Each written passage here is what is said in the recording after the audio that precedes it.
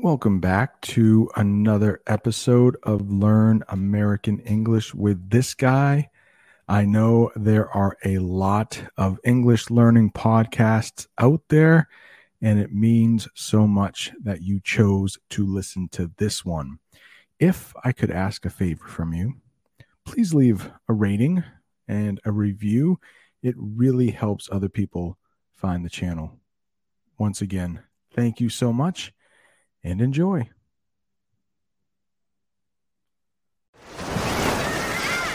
Hear that? Believe it or not, summer is just around the corner.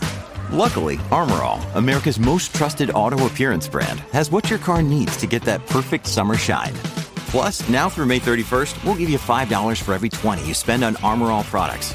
That means car wash pods, protectant, tire shine, you name it. Find out how to get your $5 rebate at armorall.com.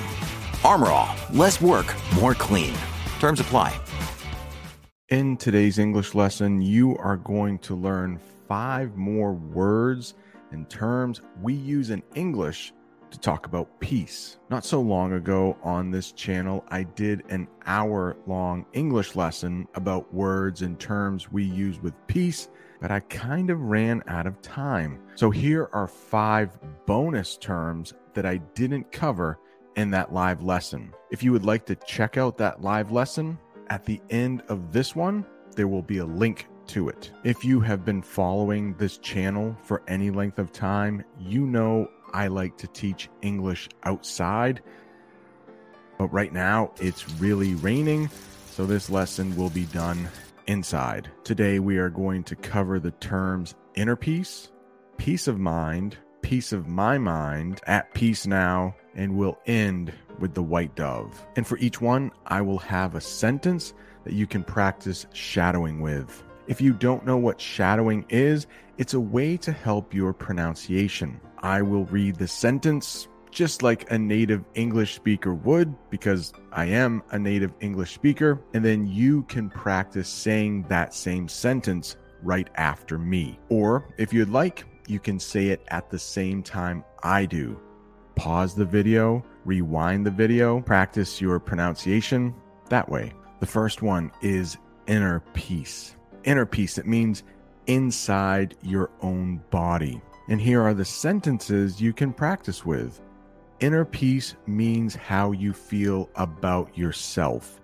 If your mind and body is feeling healthy, you probably have inner peace. For some people, like this man, doing yoga can help you find inner peace. If you are comfortable with yourself, you probably have inner peace. These next two go together. Be careful of the way they are spelled. Peace of mind and peace of my mind. Let's talk about peace of mind first. If you notice the spelling of peace there, it's the opposite of war. Having insurance on your house or car can give you peace of mind. Peace of mind means you don't have to worry about something. You are not concerned about something. Insurance is when you pay a little bit of money each month to a company to make sure that if you have a really bad accident, you will be covered. If you have damage to your house and it's really expensive, the insurance company will pay for it, all because you paid a little money to them each month. When you go out driving, you can have peace of mind that you have insurance. If you really damage your car or somebody else's, you won't have to pay a whole bunch of money because you've already paid a little bit of money each month. This can give you peace of mind. Let's say you have an English assignment due on Friday, but you want to get it done by Wednesday just so you have peace of mind. You don't have to worry about completing that English assignment. Now, the next one is something you can use when you are really angry or really upset. You might say, ooh, I gave him a piece of my mind. Notice the way this is spelled, a piece or a part of, like a piece of pizza or a piece of pie. You can give someone a piece of your mind if you are angry with them. Since we were talking about driving earlier, do you know what cut off means when you're driving?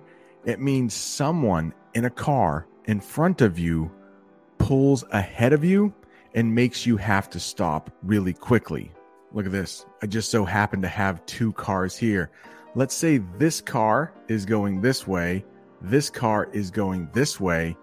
If this car goes in front of this car, they pulled out in front of them. Now, if you have insurance, you have peace of mind. You don't have to worry about paying for that wreck or paying for that accident. But you might be really angry at the driver who cut you off, and then you could give them a piece of your mind. The next one is kind of sad, and it is at peace now. We use at peace now as a nice way to say somebody has passed away, somebody has died, usually after suffering, usually after being in pain. Let's say a dog has had cancer and they were suffering for a few months before they died. The owner of that dog can tell their friends, well, he's at peace now. And here is a little more information on at peace now. A polite way to say someone has died is to say they are at peace now, especially if someone was suffering a lot before they died. Since that one was not exactly happy, let's end on a happy note. Here I have a white dove for you. At least in the United States, the white dove is a symbol of peace. Is the white dove a symbol of peace in your culture? Let me know in the comments. If you're looking for more English terms and words about peace, right up there is an hour-long English lesson. Thanks for watching. See you next time.